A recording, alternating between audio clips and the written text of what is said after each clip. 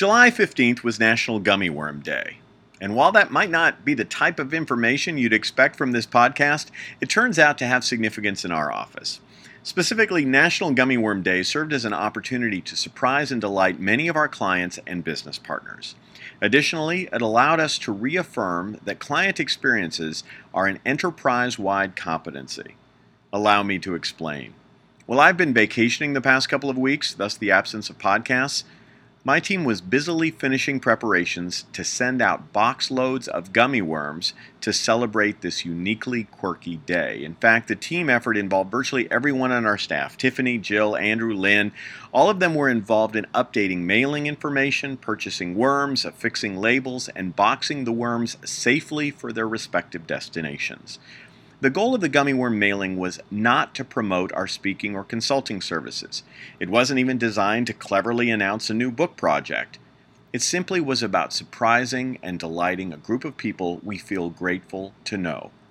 In essence, it was our attempt to create an uplifting moment or two for some of the folks with whom we wish to maintain contact. Some might argue that we wasted money in the labor, worm costs, and mailing expenses. Others might suggest we would have been better served by sending a few personalized gifts or forwarding direct marketing materials to key clients and prospects. From my perspective, our gummy worm project is at the heart of our relationship-focused business. I'm proud of our team. The idea for a gummy worms mailer did not come from me. I lack that imaginative flair. Thanks to Andrew and Tiffany's idea and an entire team effort to support the project, this small act of positive relationship outreach occurred, and I'll continue to support such ideas as we go forward.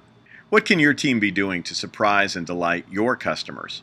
Maybe with less risk for producing tooth decay or elevating sugar levels. Moreover, how committed are you to just being in relationship without needing to market or sell? Oh, by the way, July 15th was also National Ice Cream Day, so I can't wait to see what our team will do next year.